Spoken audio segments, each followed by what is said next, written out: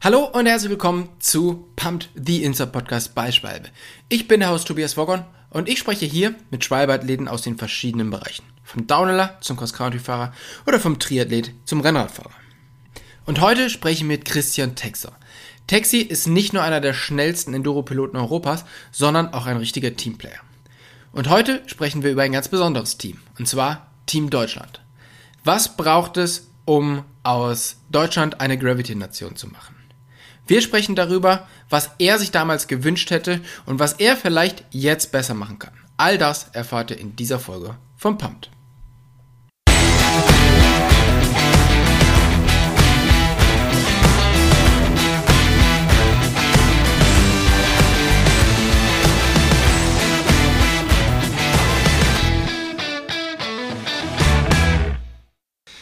Hey Texi, vielen, vielen Dank, dass du dir heute die Zeit nimmst, mit uns den Podcast aufzunehmen. Wo erreiche ich dich gerade? At home. Ich bin zu Hause, eigentlich schon seit dem letzten Rennen, Oktober. Und sitze jetzt hier gerade zu Hause, bin mittlerweile wieder in meinem Training fest drinne, nach so einem knappen Monat Off-Season. Und habe gerade die Kids im Kindergarten gedroppt und jetzt können wir eine Runde quatschen. Bei dir ist ja gerade ultra viel los. Wir wollten eigentlich letzte Woche schon zusammensitzen und eine Runde bei dir auf den Home Trails fahren. Das ging aber dann nicht, weil bei dir ist gerade extrem viel am Start. Du hast irgendwie neue Bauprojekte, du hast einen neuen Teammember.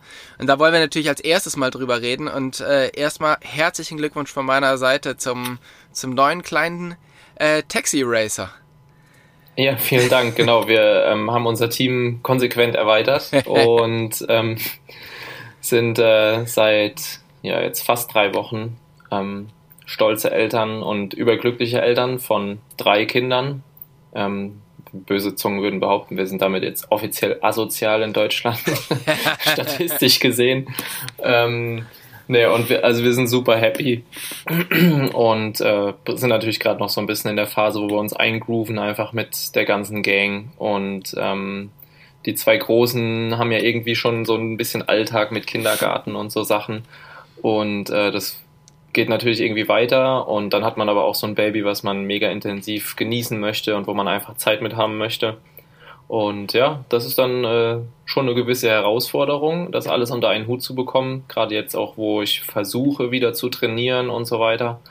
Und aber da grooven wir uns gerade ein und finden da auch irgendwie unseren Rhythmus. Ja, das ist schon crazy, was ihr da für eine Aufgabe auch habt, ne? Also ich meine, die meisten Leute sind mit einer ganz normalen Rennkarriere schon überfordert.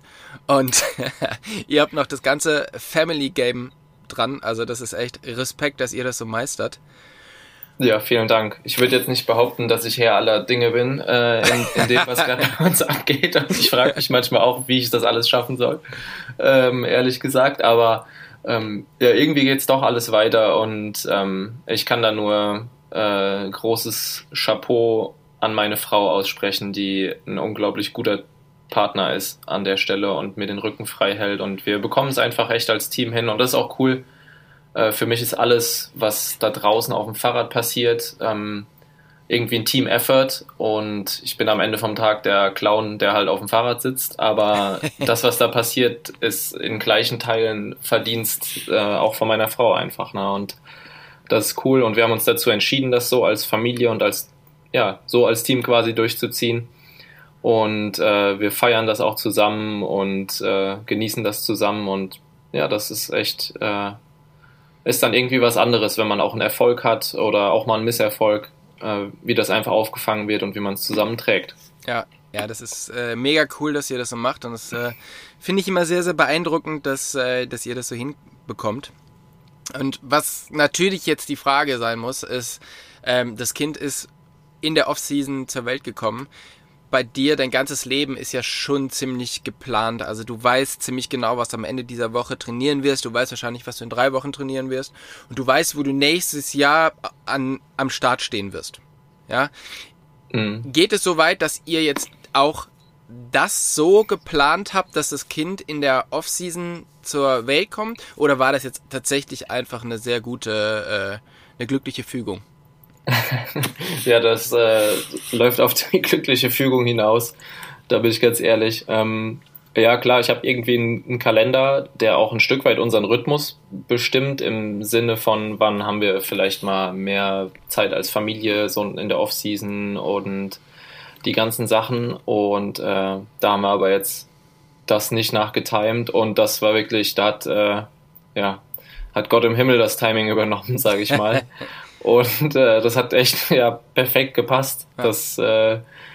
Das war dann irgendwie, da waren wir auch direkt so dankbar für einfach, weil wir dann so gedacht haben, krass, das ist ja dann direkt nach der Saison, wie Hammer so, weil man dann auch einfach diese ersten Wochen genießen kann, ohne dass ich jetzt schon irgendwie in einem Testcamp bin oder auf ein Rennen fliege und so, weil das wäre dann auch irgendwo die Konsequenz, dass ich sagen würde, okay, Family is first, definitiv.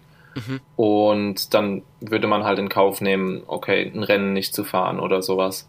Ja. Und so ist es jetzt irgendwie vom Zeitpunkt denkbar glücklich gewesen, dass wir da auch keinen Stress hatten, so von wegen, bald geht die Geburt los und ich bin irgendwie in, keine Ahnung, Finale Ligure oder Übersee. Ja, genau, also Finale wird dann noch gehen, aber irgendwie genau. Neuseeland wäre wahrscheinlich schwieriger geworden. Das wäre schwierig, ja. Ja, crazy. Was natürlich auch eine Konsequenz daraus ist, dass ihr jetzt zu 5 seid, ist, dass ihr halt einfach deutlich mehr Platz braucht und ihr baut gerade ein Haus. Als wir das letzte Mal bei dir zu Besuch waren, das war glaube ich vor 2 Jahren oder so, da standen die Pläne schon so ein bisschen, dass der Pumptrack weichen muss, weil da ein Haus hinkommt. Jetzt setzt ihr die Planung in die Tat um, oder?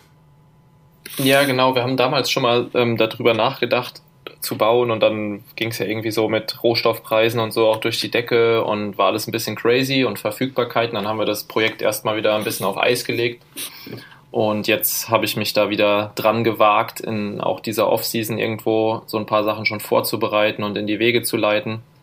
Und jetzt fange ich eigentlich an, so ein bisschen peu à peu nebenbei ein Haus zu bauen. Das klingt jetzt ist so ganz easy, aber ich habe auch da mir vorher sagen müssen, okay, sei realistisch, du hast nicht die Zeit jetzt mit Familie und Training, was konsequent irgendwie mein Job ist, den ich auch ernst nehmen muss und möchte und ich neige dann dazu zu sagen, ich mache jetzt lieber schnell noch die Arbeit fertig, dann fahre ich morgen eine Stunde länger Rad, aber das ist dann nicht zielführend und deshalb habe ich da von vornherein gesagt, okay, es bringt nichts, wenn ich mir da jetzt irgendwie so dieses Ziel setze, bis, keine Ahnung, Weihnachten nächstes Jahr müssen wir im Haus sein oder irgendwie sowas, sondern ich gucke einfach, wie es sinnvoll umsetzbar ist zwischen den Rennen und jetzt in der Off-Season meine Zeit, die ich dann übrig habe, da zu investieren aber und bist du das so Projekt voranzutreiben. Bist du so oder warst du schon immer so strukturiert, dass du das genau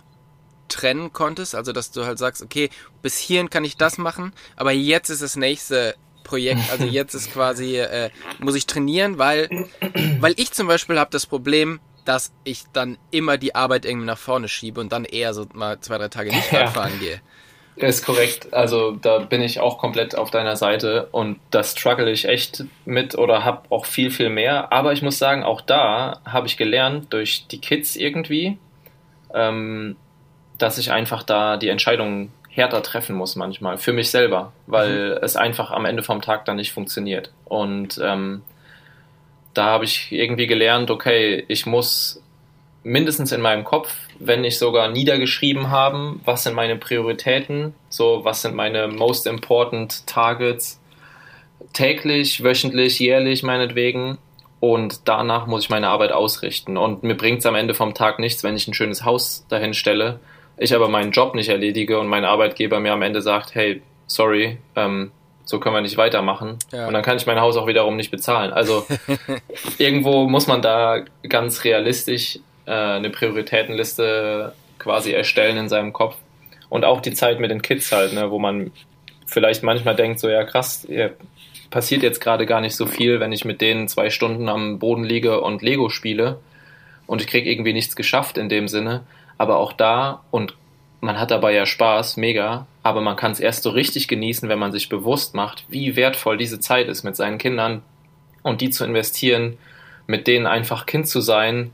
Und da legt man irgendwie diesen Grundstein auch für Beziehungen, glaube ich, zwischen Mama und Papa und Kindern sozusagen, wo man nachher Vertrauen Wertschätzung, Respekt und all diese Sachen irgendwie draufstellen möchte in seinem Leben, weil wenn du mit 16 bis 18 erst anfängst, Interesse für dein Kind zu entwickeln, dann denken die sich vielleicht auch, ey, ja, was willst denn du jetzt von mir? So, wir kennen uns nicht mal richtig, so ungefähr, und ich gehe jetzt zu meinen Homies und mache mit denen, was ich will. Und das ist irgendwie so, was ich nicht möchte. Ja, das ist krass, das glaube ich so ein bisschen so in die Waage zu werfen, beziehungsweise halt das alles so so hinzukriegen, einfach weil natürlich du baust dein Haus, dann passiert halt was. Also es steht quasi nachher ein Stein mehr dort. Du verbringst halt Zeit mit deinen Kindern, weil das ist natürlich, also man möchte das machen, aber das ist natürlich auch so, es wird natürlich auch immer sehr, sehr gerne gesehen. Weißt du, was ich meine? Also das ist ja normal so, ja? Und dass man aber dann relativ schnell sein Fahrrad einen Berg runterfährt, das ist nicht normal. Also als Job so. Und ich glaube, dass es halt teilweise wirklich schwierig sein kann, vor sich selber zu argumentieren, nee, Fahrradfahren ist halt mein Job und darauf basiert halt irgendwie alles. Das ist schon auch ein wichtiger Teil davon, oder? Oder ist das für dich ganz klar? Auf jeden Fall. Ja, und gerade, ich glaube, ja jetzt besonders mit unserem Sport und gerade so Gravity-orientierten Sportarten, Downhill, Enduro und so weiter, ist die Historie ja schon noch so, auch jetzt, ich sag mal, in meiner Generation, dass man einfach irgendwie so der Freak ist, der halt schnell einen Berg runterfährt. Und wenn jetzt jemand Fußballer ist in Deutschland oder einen olympischen Sport ausübt, dann ist es irgendwie für die Leute viel klarer. Ja klar, der ist ein Athlet, der muss trainieren, der muss Zeit investieren, der muss auch schlafen, der muss auch mal einen Mittagsschlaf machen und so all diese Sachen, das ist für die Leute viel greifbarer. Aber dass wir in unserer Sportart auch Athleten sind, die einen toughen Trainingsplan verfolgen, wenn sie es ernst nehmen, die viel Zeit investieren, wo eigentlich fast alles im Leben anfängt, sich auf diesen Sport auszurichten, um da maximale Leistung zu bringen, was aber von der Gesellschaft einfach noch nicht so gesehen wird so schnell, sondern ja, ich fahre halt hier durch den Ort nach meiner Enduro-Runde und bin irgendwie der eingeschlammte Dude, der gerade aus dem Wald kommt, und da verstehen halt nur die wenigsten Leute, die mich sehen und mich kennen, so, ja krass, das war jetzt gerade wichtig, damit er im Sommer wieder hier in der Tageszeitung abgelichtet wird, so ungefähr. Also diesen Zusammenhang, glaube ich, den bringen viele Leute noch nicht zusammen, und da fällt es natürlich nochmal schwerer, dass das wirklich auch so, das ist jetzt mein Job, rauszugehen und mich im Wald einzusauen und schnell um Bäume zu fahren und dies und jenes zu tun, ne? Und das ist schon so, dass ich da auch erstmal selber mir quasi so in meinem eigenen Kopf das klar machen musste, krass, du wirst jetzt irgendwie auch dafür bezahlt, du hast Verantwortung, auch Sponsoren gegenüber, und die möchte ich ernst nehmen. Und da geht's jetzt noch nicht mal darum, irgendwie, dass man da Leistungsdruck entwickelt im Sinne von, ich muss performen, Ergebnisse liefern und whatever, sondern am Ende vom Tag will ich mir ja keinen Vorwurf machen, so nach dem Motto, ich habe nicht alles gegeben, in der Vorbereitung zum Beispiel, ne? Weil das wäre für mich das viel Schlimmere. Wie ich am Ende vom Tag performe, steht auf einem anderen Blatt. So, und da sind irgendwie noch 400 andere Fahrer beteiligt, was für ein Ergebnis rauskommt. Aber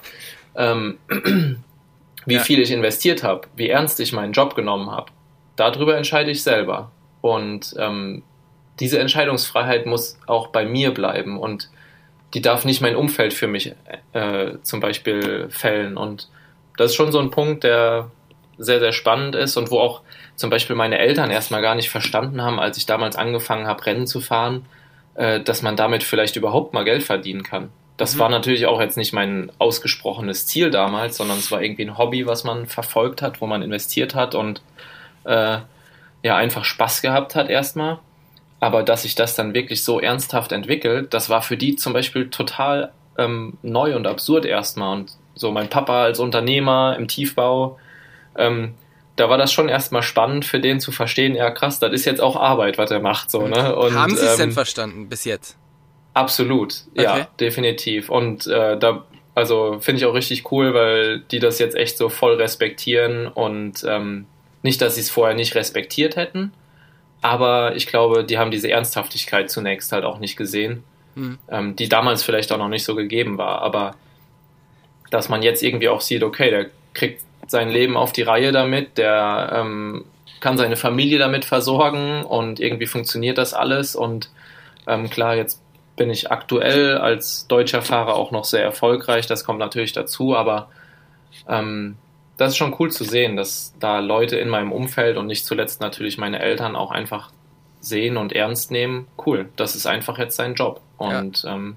Ja, das ist mega. Ich meine, du bist ein paar Jahre jünger wie ich. Wie alt bist du jetzt? Ich bin in wie viel Tagen? 5 Tagen, glaube ich, bin ich 32. Okay. Bei mir war es tatsächlich mit 30 so der Cut. Also bis 30 haben mir alle Leute gesagt, hey, es ist mega, was du machst. Hey, genieß es so lange, wie es geht. Also es ist ja wirklich, also das hätte ich früher auch machen sollen. Also diese Zeit, wo du, also das ist ja total toll. Wirklich genieß das. Und mit dem Geburtstag 30, okay, und wie lange kann man das noch so machen? Wann willst du mal richtig? War das bei dir auch so? Oder ist bei dir, weil die Erfolge halt für sich sprechen, das anders? Ja, ist schon spannend. Das fing auch so, ich glaube, dann auch, als wir Kids bekommen haben, ne, dass so dieses, ja, jetzt so nach dem Motto, jetzt kannst du aber mal einen Schritt ruhiger treten, so ungefähr. Aber ja, es ist so around 30 irgendwie auch jetzt, ne, wo schon vermehrt die Frage dann auftritt, ja, wie lange kann man das denn noch machen? Wie lange willst du denn noch? Und kann man davon überhaupt seine Familie ernähren? Und lauter so Sachen halt, ne? Ja. Und Ja. ist eigentlich ganz amüsant. Ja, ich sag mal, Spoiler, funktioniert ganz okay. Ja, So. definitiv, ja. Sehr gut. Du hast schon gesagt, du bist in Deutschland sehr, sehr erfolgreich, bist mehrfach deutscher Meister geworden im Enduro. Du warst natürlich vorher auch schon in anderen Disziplinen extrem erfolgreich. Du bist aber auch international mittlerweile sehr erfolgreich und einfach immer bei den Top-Leuten mit dabei. Und ich denke mal so, was dieses Jahr noch ganz spannend war, dass ihr beim Enduro of Nation als Team Deutschland sehr, sehr gut performt hat, oder? Wie war da so deine Sichtweise auf die ganze Sache? Ja, mega. Also das war schon ein Sommermärchen eigentlich. Also ich hätte mir gewünscht, dass man so irgendwie, dass wir so ein kleines Doku-Team dabei gehabt hätten von Netflix oder so. Das wäre eine ganz große Nummer geworden. Für mich und ich glaube auch für Torben und Max, mit denen ich das Rennen zusammengefahren bin, und auch für die Mädels übrigens, die Vize-Weltmeister geworden sind. Super krass. Aber für uns war es schon so, in unseren Köpfen ist, glaube ich, so eine kleine Doku, die so mega emotional ist über dieses Rennen, weil es war wirklich ein krasses Rennen irgendwie. Zunächst in der Vorbereitung, Torben konnte leider nicht so viele EWS-Rennen fahren, wie er sich das dieses Jahr, glaube ich, gewünscht hatte. Und in Torben habe ich schon Anfang der Saison super viel Speed gesehen und wusste, dass er richtig, richtig stark sein kann.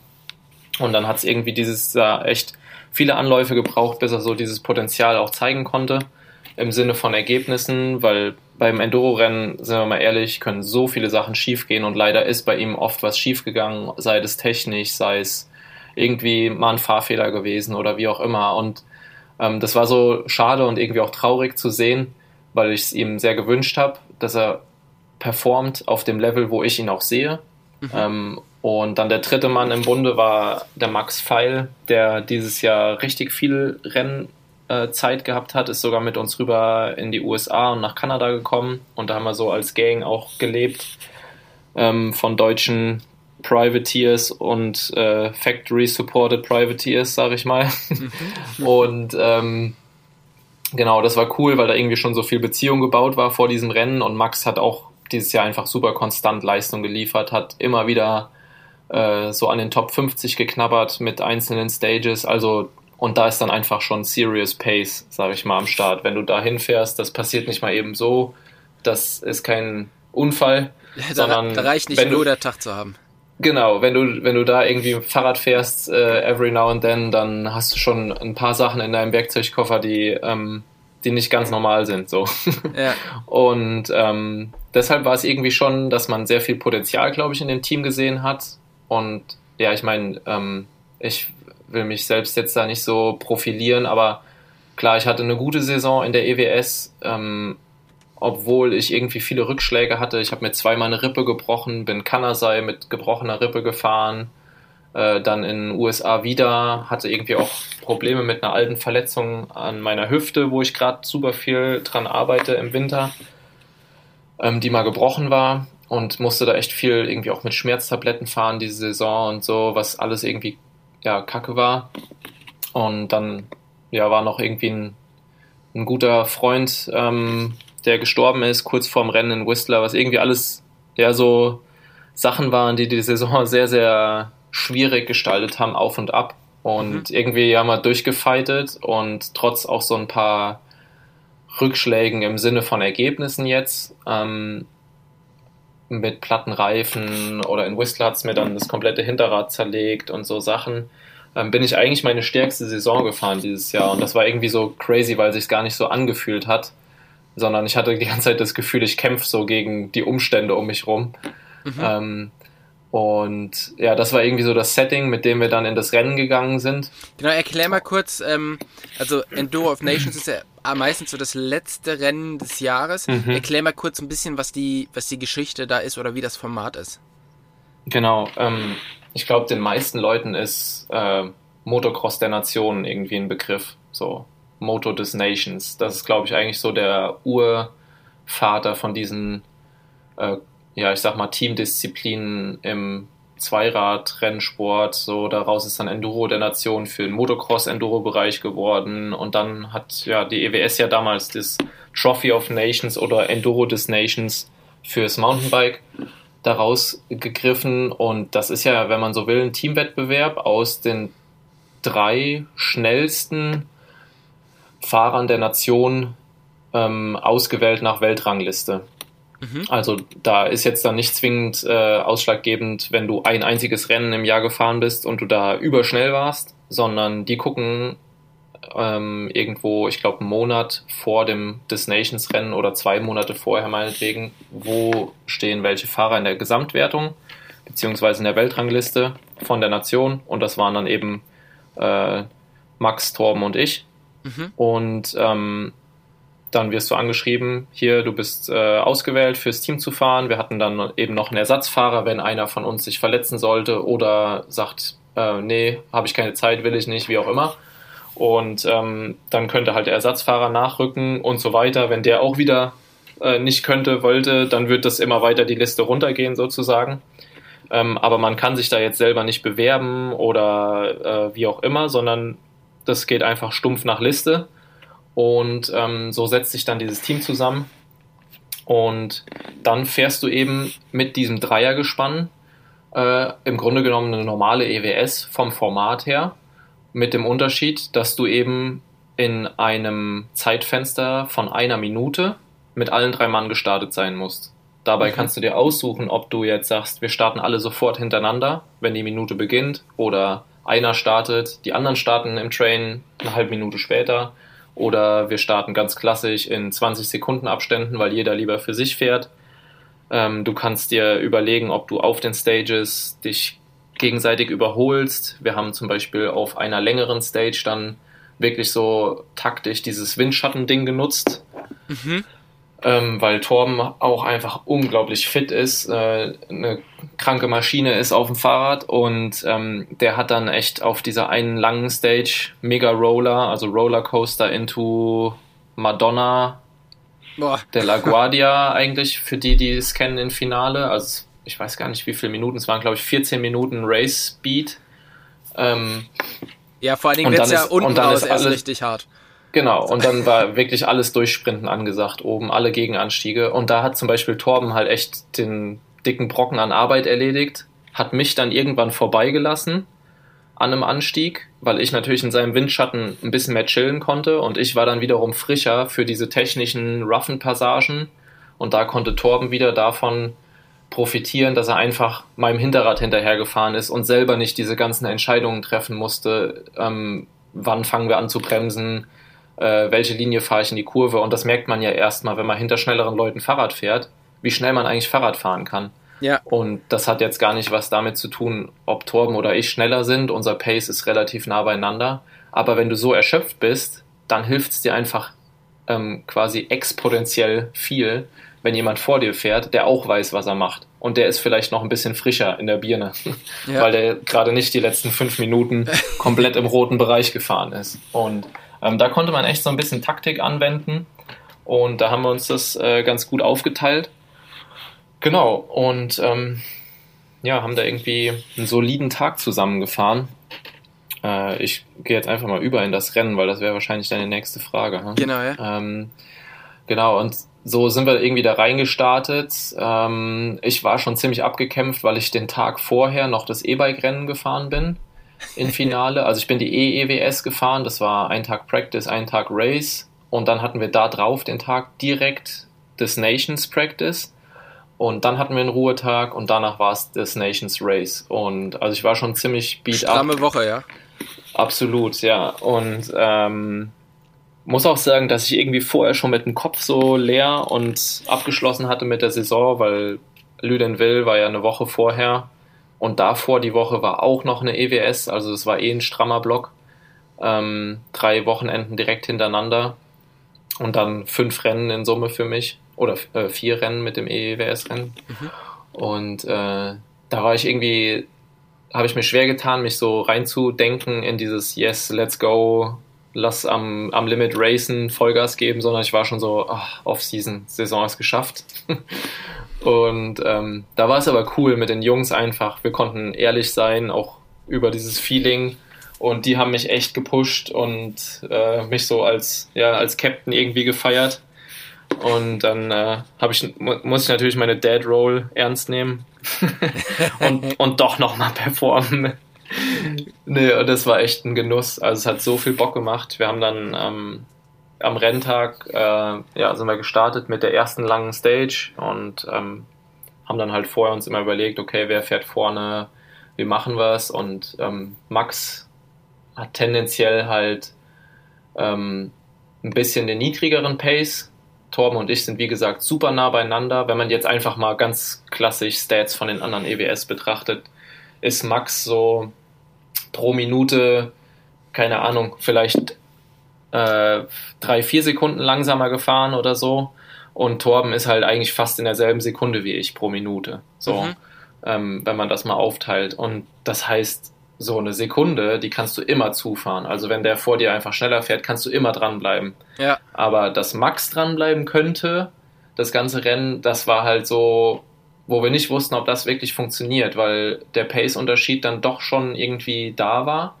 Und Max war aber unglaublich in dem Rennen, also überragend. Eigentlich hat der mich am meisten beeindruckt an dem Rennen. Bei Torben dachte ich, easy, so macht er ist mir klar, dass er so schnell fährt. Und Max hat echt da gezeigt, was in ihm steckt und der ist echt dran geblieben. Torben und ich sind so, ich sag mal, lokomotivemäßig vorgezogen. Meistens bin ich vorgefahren und wie gesagt, dann bei der einen Arbeiterstage hat Torben mir einen Batzen Arbeit abgenommen, was Hammer war. Und Max ist echt fast immer dran geblieben. Wir haben dann auch immer gebrüllt im Wald so, Max, bist du da? Wenn man so Switchbacks hatte so und dann war er wieder dran oder man hat mal 2 Kurven ein bisschen rausgenommen, weil man gemerkt hat, okay, die Zeit, die wir jetzt als Team gewinnen, wenn Max dran bleibt, ist so viel mehr wert, als wenn Torben und ich jetzt in Summe unten 3 Sekunden schneller, also früher ankommen. Ja. Aber die Zeit, die Max dann verlieren würde, weil er dann auf sich gestellt ist, die wäre halt mehr. Und das war echt so, wo man taktisch fahren musste und wo man als Team denken musste. Also du konntest nicht einfach stumpf ich fahre jetzt einfach so schnell ich kann hier runter, sondern wir mussten irgendwie alle mitnehmen, weil die Summe unserer Zeiten gibt ja das Endergebnis. Und da haben wir dann echt die erste Stage und die zweite Stage waren so diese mega langen Dinger, die jeweils über 10 Minuten waren.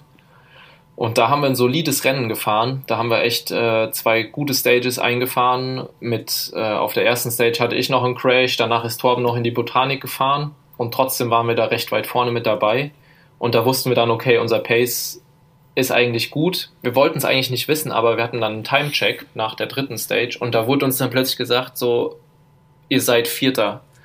Und wir haben so gedacht, what? So, die Mädels sind vielleicht Vierter, aber wir, so USA, Kanada, Neuseeland, Australien, so diese ganzen Belgien, Frankreich, die Italiener eigentlich auch, also so alles Nationen, wo ich gedacht hätte, gesagt hätte, yo, die sind eigentlich safe schneller als wir, no chance, dass wir da halt drankommen. Wenn wir Top 10 fahren, ist cool, so, da sehe ich uns, aber auf gar keinen Fall Top 5, das ist ja fast utopisch. Und das war dann schon so, Alter, what, Jungs, so, wir sind Vierte, crazy, okay, Martin Mays ist mit seiner Gang hinter uns gerade, okay, alles klar. Dann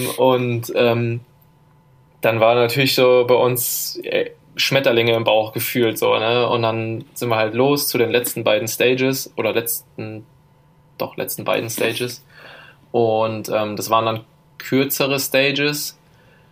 Und wir wussten eigentlich, okay, das meiste vom Rennen ist schon gefahren. Wir können es jetzt nur noch vermasseln. Und wir dürfen aber auch nicht chillen, weil dafür war der Zeitabstand dann auch wieder zu gering nach hinten. Aber ich habe dann zu den Jungs gesagt, ey, egal was jetzt passiert, ob wir jetzt alles kaputt fahren und Letzte werden oder ob wir es noch schaffen, aufs Podium zu fahren, aus welchem Grund auch immer. Was wir bis hierhin geschafft haben, ist eigentlich schon historisch, so für Deutschland und den deutschen Endurosport, weil ja, das ist halt Weltmeisterschaft so und we're up there. Und dann sind wir halt losgezogen und dann war es auch echt nochmal ein Kampf zeitlich. Das Rennen wurde dann sehr, sehr eng im Sinne von den Transfers. Und da mussten wir echt kämpfen, haben uns da ganz gut motivieren müssen und mein Tank war definitiv leer. An dem Punkt haben mich eigentlich nur noch Torben und Max den Berg hochgefahren. Durch ihre schiere Anwesenheit, wo ich so dachte, okay, ich kann jetzt hier nicht die Segel streichen, so, ich muss jetzt durchziehen für die Jungs auch, ne, und das hat mich echt dann auch durchgetragen und motiviert, weil ich war einfach leer. Ja. Und dann hatten wir noch 2 so engere technische Stages, wo wir halt wussten, okay, hier ist die Gefahr auch hoch, einen Defekt zu erfahren, und die haben wir dann aber auch gut gefahren, haben sogar noch richtig gepusht auf den Stages und dann, ja, letzte historische Stage, Man's DH, durch die Menschenmasse runter. Ja. Emotion pur. Und als wir unten waren, wussten wir, jo, wir haben es geschafft irgendwie, ne? Und das war dann einfach sensationell. Und dann haben wir noch gehört von den Jungs unten, die dann auf uns gewartet haben, so, ey, die Mädels sind Vize-Weltmeister, oder zu dem Zeitpunkt waren sie, glaube ich, noch Dritte, weil die in derselben Sekunde waren wie Great Britain oder so. Aber das war dann echt so krass, Sommermärchen. Ja, echt crazy. Also ihr seid dann eben Vierter am Schluss geworden. Ja. Und was spannend ist, so wie du erzählst, war das halt einfach wirklich also es waren nicht 3 individuell gute Fahrer, sondern es war einfach ein gutes Team. Genau. Und normalerweise ist ja genau das, was man den Deutschen so oft vorwirft im Mountainbiken oder im Radfahren, dass eben dieses Team nicht so gut funktioniert wie in anderen Ländern, wie zum Beispiel jetzt im Downhill in Frankreich, wo es halt einfach viele Freunde sind, die halt sich gemeinsam pushen und deshalb auf ein neues Level heben. Und man merkt aber grundsätzlich, finde ich, dass sich da irgendwie was ändert. Also ihr wart ein mega gutes Team. Die Downhiller aus Deutschland, die sind mittlerweile auch mehr so ein Team geworden. Hast du das Gefühl, dass sich da so von der Mentalität so ein bisschen was ändert in den letzten Jahren? Ja, ist irgendwie ein spannendes Thema, weil in meinen Downhill-Tagen habe ich auch irgendwie immer dafür gekämpft, so mehr ein Team-Spirit reinzubekommen und Leute zusammenzubringen, aber es war schon immer irgendwie schwierig, weil du dann auch einfach Leute hast, die halt ihren Standpunkt nicht verlassen wollten oder einfach festgefahren waren in ihren Strukturen meinetwegen, und man kann auch Menschen halt nicht einfach auf links drehen und jetzt sagen, okay, wenn du nicht mitmachst, dann gehörst nicht mehr zu uns. Das ist ja, dann macht man denselben Fehler. Ja. Aber das war eigentlich cool, weil ich kann da jetzt nur für den Endurosport sprechen, aber als ich da reingekommen bin, war, glaube ich, gerade so eine dünne Zeit für Deutschland. Da waren eben so die Leute, die vor mir aktiv EWS geraced sind, wie der Knecht, du damals noch, Max Schumann, wen hatten wir noch? Patrick Brückner damals noch, und der Ludwig Döhl und die ganze Gang. Das war, glaube ich, gerade so, dass die alle abgerückt waren vom Feld, so ungefähr. Und es waren irgendwie ein paar junge Fahrer in der EWS, die eine deutsche Fahne hinten dran hatten. Aber da war irgendwie wenig. Und da war auch wenig Struktur oder Zusammenhalt. Und dann bin ich eigentlich in einer coolen Zeit da reingekommen, 2018. Da habe ich schon irgendwie viele Connections durch das Racen von Trail Trophy und Co. gehabt, und hatte irgendwie so dieses Netzwerk in der deutschen Enduro-Szene ganz cool und bin dann halt reingekommen in die EWS und da war zum Beispiel der Leo Putzenlechner eigentlich so gerade der stärkste Fahrer, der es so an den Top 50 gekratzt hat und der war aber auch irgendwie so ein Lonely Wolf da und hatte irgendwie niemanden und da haben wir eigentlich irgendwie es geschafft, eine ganz coole Gang so zu formen und haben gesagt, ey, lass doch einfach zusammen Buden buchen, lass zusammen reisen. Ich hatte immer irgendwie einen großen Van zur Verfügung, habe immer Leute mitgenommen, Ersatzteile mitgenommen und einfach versucht, die Leute zusammenzubringen. Und ich glaube, das hat richtig gut funktioniert. Und dadurch haben wir echt so eine Rennfamilie, sage ich mal, da geschaffen und einen Zusammenhalt geschaffen. Und ja, da ist natürlich jetzt dran gelegen, dass auch mit mehr Leuten, viel, viel mehr Leuten, die mittlerweile in der EWS racen und die auch auf einem hohen Niveau racen, wie ein Torben Drach, ein Max Feil und Co. Ein Dani Renz dieses Jahr, ein Name, den vielleicht viele noch nicht gehört haben, aber der ist einfach mal Top 50 geraced dieses Jahr. Also da sind Leute am Start von Deutschland, die richtig, richtig gut racen und da ist natürlich jetzt das große Ziel, dass wir es schaffen, diesen Vibe und diese Kultur, die wir eigentlich da so angelegt haben, beizubehalten und zu übertragen, weil ich glaube, es ist super wichtig, gerade für mich als vermeintlich schnellsten Fahrer Deutschlands jetzt da, so ein Stück weit auch als Vorbild voranzugehen und nicht diese selben Fehler zu machen, die vielleicht damals in Downhill passiert sind, dass man so dieses Ich bin der Schnellste jetzt so verkrampft festhält. Ja. Und ich darf auf gar keinen Fall jemand anders in meinen geheimen Plan reingucken lassen und irgendwie hier mit reinnehmen und am besten fährt niemand irgendwann hinter mir her oder in irgendeinem Trainingscamp mit irgendjemandem zusammenfahren, weil dann wäre die Gefahr ja größer, dass jemand anders schneller ist. Und klar, diese Gefühle habe ich manchmal auch, sage ich ganz ehrlich, ich bin ein Mensch und man ist irgendwie manchmal, keine Ahnung, hat Sachen in sich so, wo man neidisch, gierig, wie auch immer ist. Und halt sagt so, ja, ich will eigentlich schon gerne auch der Schnellste bleiben, aber ich entscheide mich dazu, nee, ich will eigentlich, dass ein Torben Drach meinetwegen noch schneller fahren kann als ich, weil dann hätten wir jemanden, der konstant Top 10 fährt, so, ne? Und das wäre ja wohl Hammer für Deutschland. Und ich glaube, wenn jeder so anfängt, diese Kultur zu leben und zu denken, ja, wir fahren gegeneinander und ja, ich will schnell sein, ich will der Schnellste sein, aber ich gönne das genauso dem anderen auch und ich will das auch für den anderen. Und das ist der Grund, warum ein Loris Vergier einem Loic um den Hals fallen kann, wenn er Weltmeister wird und Loris auch ganz, ganz knapp dran war. Ja. Und ich glaube, diese Kultur, die nach wie vor mega competitive ist, nach wie vor mega auf Performance und auch Erfolg getrimmt ist, aber die so eine Bruderschaft in sich hat, sage ich mal, die alle irgendwie pusht und auch wieder auffängt, so.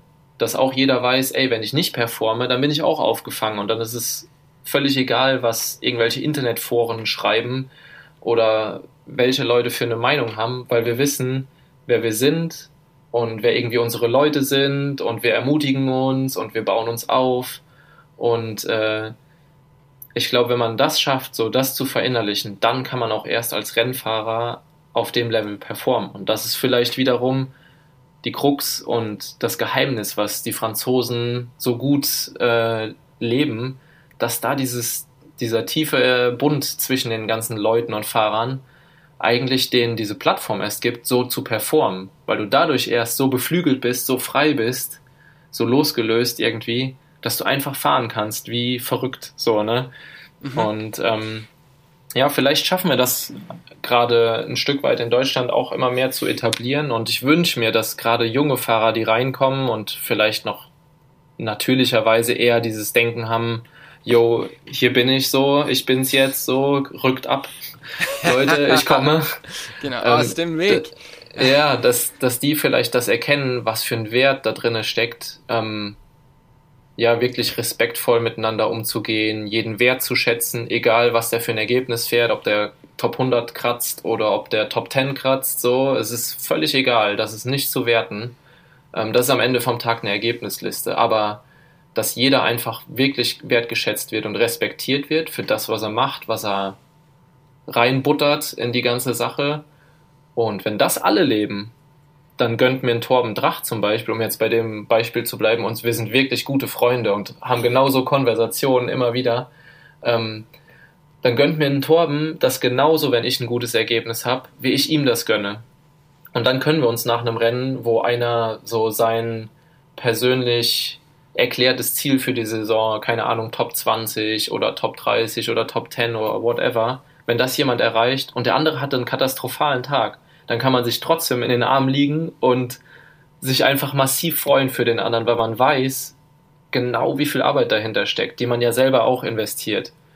Und das ist dann einfach ein viel, viel schöneres Gefühl, wenn man sich mit und für alle anderen freuen kann, als immer nur so dieses, mein Stück Kuchen war kleiner heute.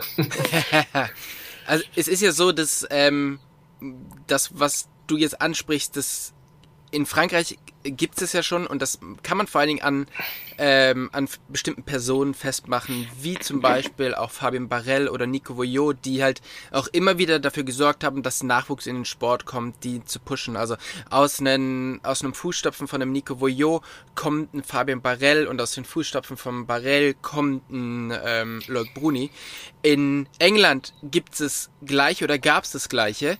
Die haben mittlerweile Schwierigkeiten, da zerfällt das so ein bisschen, aber als ein Steve Peat noch jedes Rennen mitgefahren ist, da hat der irgendwie dieses ganze Team zusammengehalten und genauso diese Sachen, die du jetzt gesagt hast, hat der, glaube ich, auch extrem favorisiert und sich darum gekümmert, dieses Land zusammenzuhalten. Also irgendwie Josh Bryson kommt aus so seiner Schule, Brandon Fairclough kommt aus seiner Schule und da braucht's halt immer diese eine große Figur, die was geleistet hat im Sport, die das so zusammenhält. Siehst du das in Deutschland auch als deine Aufgabe? Vor allen Dingen als einer, der ja nicht nur im Enduro sehr erfolgreich ist, sondern vorher auch im Downhill erfolgreich war und eigentlich in jeder Sportart, die halt irgendwie mit Fahrradfahren zu tun hat. Ja, ist spannend. Ich weiß gar nicht und reicht mein Wissen nicht aus über die Personen selbst, um da jetzt ein Urteil ein Urteil will ich sowieso über niemanden sprechen, aber um zu beurteilen, inwiefern das wirklich so ist mit einem Voillot und einem Barel, weil ich glaube, jetzt so von der Wirksamkeit nach außen waren die schon noch sehr so in dieser Generation und Zeit geprägt, sehr auf ihren Erfolg fokussiert einfach und auch viel isoliert gemacht haben und so weiter. Ja, wobei... Was ich aber glaube, was dieser Effekt, den du vielleicht jetzt gerade beschrieben hast, ist auch mit einem PT, wenn du in deinem Land, wenn die Spitze von deinem Land auch Weltspitze ist, dann misst du dich automatisch jeden Tag mit der Weltspitze als nationaler Fahrer. Wenn du auf die deutsche Meisterschaft gehen würdest und der deutsche Meister ist automatisch Weltmeister, dann misst du dich immer mit dem Weltmeister. Das heißt, das Leistungsniveau ist immer Spitze.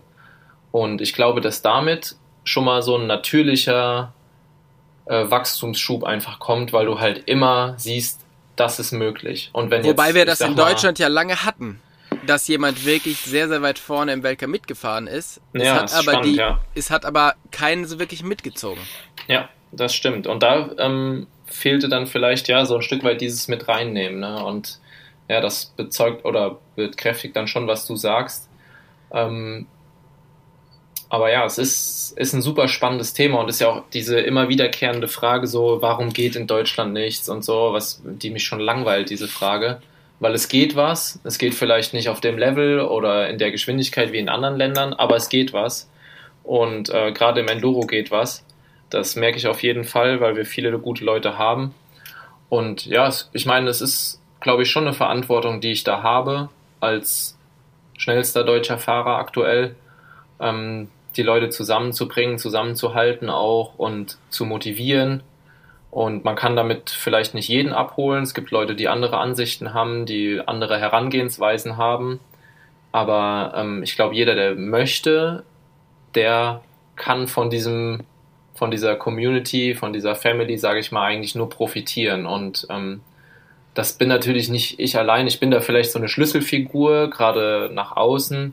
Aber es sind dann halt auch einfach Leute, die, keine Ahnung, im Finale halt abends organisieren, dass man einfach irgendwie mit 20 deutschen Leuten noch zu Abend isst. So, ne?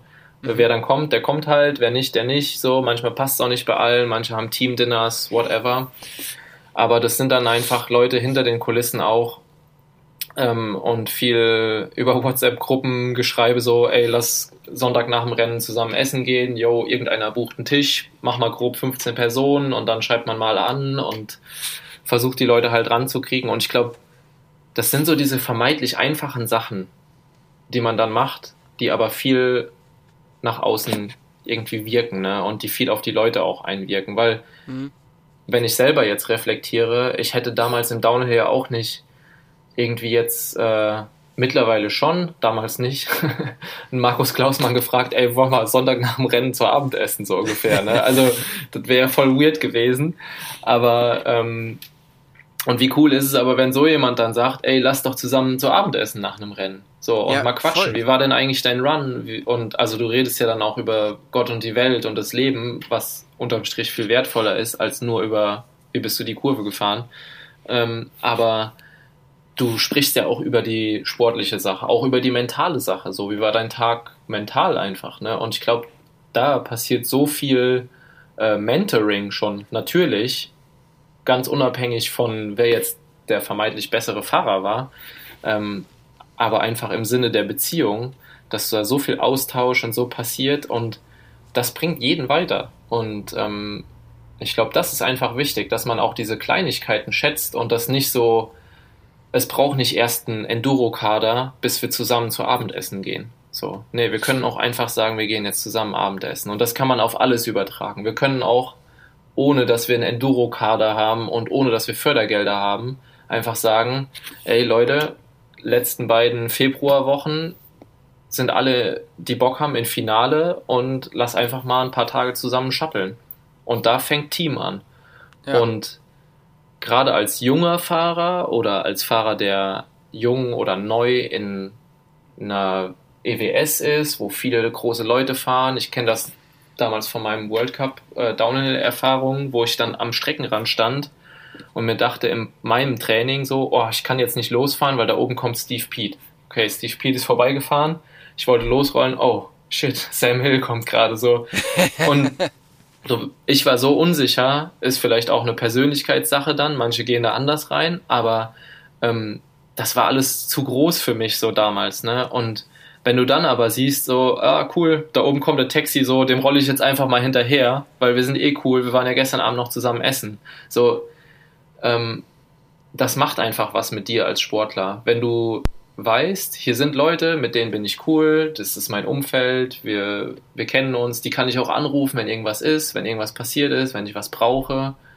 Und ich glaube, das ist einfach eine Sache, die man vielleicht nicht ernst genug genommen hat in den vergangenen Jahren und die eigentlich super wenig Aufwand nur verlangt, aber einen großen Effekt hat. Und da brauchen wir gar nicht erst irgendwie warten, bis wir vom Nationalverband irgendwie den Enduro-Kader endlich haben, wo wir wissen, wer jetzt die E-Mail kriegt für irgendein Testcamp oder whatever, sondern wir müssen einfach machen. Ja, das finde ich halt so spannend, dass es in Deutschland gibt es ja eigentlich eine Organisation, die sich genau um das, was du jetzt angesprochen hast, kümmern sollte, die diesen Zusammenhalt im Team, die eigentlich ein Team Deutschland formen sollte, sowohl im Enduro wie auch im Downhill, wie in allen möglichen Radsportarten. Und man hat aber immer so das Gefühl, die stehen einem vor allen Dingen im Weg rum. Jetzt merkt man aber, dass das nicht nur in Deutschland so ist, sondern ich glaube, in Belgien ist es fast noch schlimmer. Also die müssen sogar richtig Geld in die Hand nehmen, um sich die Nationaltrikots zu kaufen. Also, aber in allen diesen Ländern formt sich so ein bisschen ein Verband aus den Fahrern. Und wir sprechen ja auch immer darüber, was ist das, was bleibt, wenn wir vielleicht nicht mehr Rennen fahren? Also was ist die Legacy, die wir hinterlassen?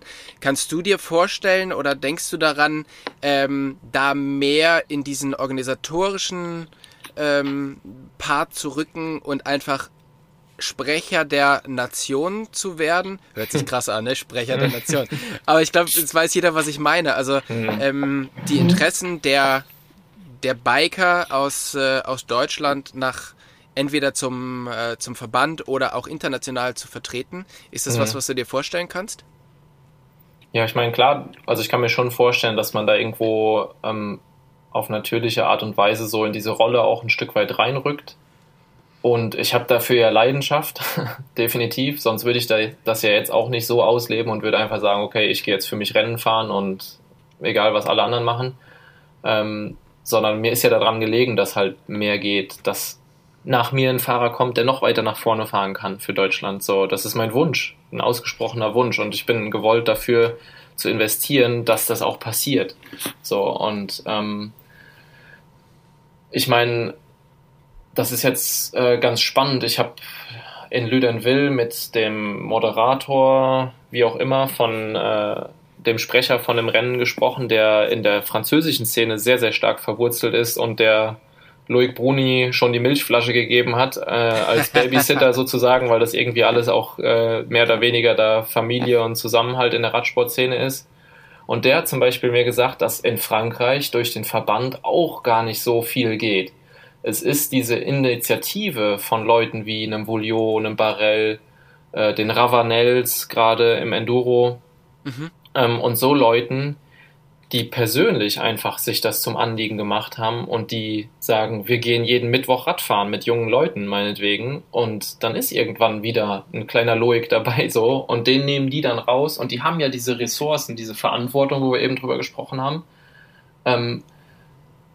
Sponsoren und so Sachen irgendwie an der Hand zu haben und diesen Support den Leuten dann auf kontrollierte Art und Weise auch zu bieten, dass die sagen, okay, weißt du was, dem Jungen, dem geben wir mal ein altes Fahrrad von uns so ungefähr. Das muss nicht direkt neu sein, weil das ist auch wieder nicht gut, weil man muss auch nicht direkt so die kleinen Prinzen großziehen, aber so dieses, ey, da ist Potenzial, lass doch mal gucken, was wir da machen können.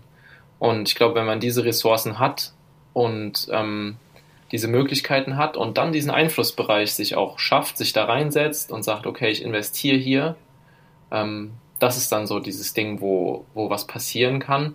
Und da ist es ganz spannend, weil er, wie gesagt hat, aus erster Hand, ja, der Verband in Frankreich, da geht auch nicht wirklich was. So, das ist auch nicht so die große Plattform dafür, dass wir jetzt so eine Nation sind, wie wir sind, sondern das ist persönliche Initiative und klar, da muss ich mir an meine eigene Nase fassen und hoffe, dass es noch mehr Leute machen und das heißt jetzt gar nicht, dass ich da den BDR ausklammere, sondern wenn der BDR irgendwann bereit ist und sagt, ey, weißt du was, wir wollen uns gerne in diesen Sport reindenken und investieren und wir wollen dafür auch Ressourcen klar machen und whatever, dann bin ich der Letzte, der dagegen ist. Ganz und gar nicht. Ich finde es cool, wenn das eine offizielle Plattform bekommt.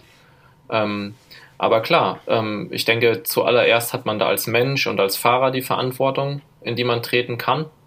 Und das ist schon eine Sache, wo ich mich auch sehen würde, Nachwuchs zu fördern, gerade auch mit Sponsoren und Partnern, die man sich ja jetzt über die Zeit aufbaut und aufgebaut hat.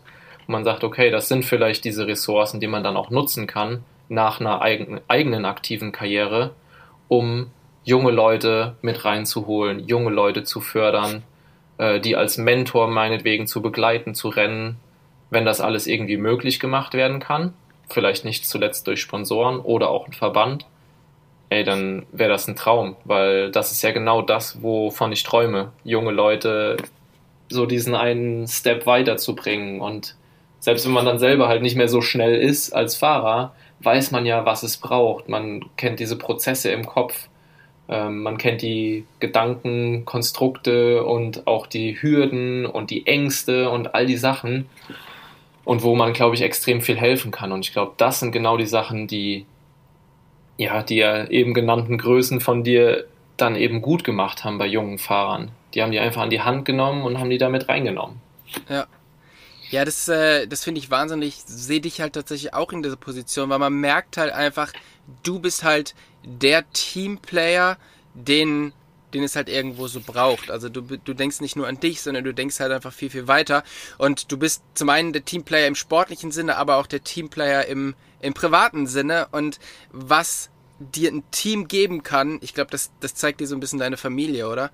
Und, definitiv, ja. Und wenn du das so ein bisschen weitergeben kannst, dann finde ich das extrem, extrem stark und hoffe, dass das wirklich die nächsten Jahre weiter sich so entwickelt, wie es sich jetzt gerade entwickelt, dass du natürlich noch lange, lange Zeit mit oben fahren kannst, aber vor allen Dingen ja, sehe ich so, dass für den Nachwuchs ganz gut gesorgt wird. Und vielen Dank dafür und vielen Dank für deine Zeit.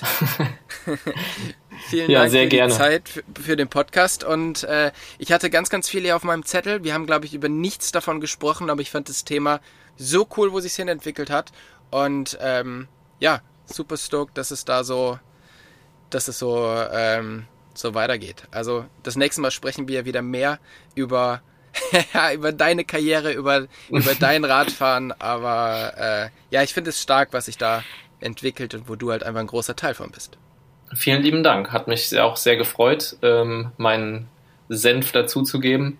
Und ich hoffe, dass ich mich lange an meine Worte erinnere und das dann auch wirklich ernst nehme, weil es ist mir einfach ein Anliegen.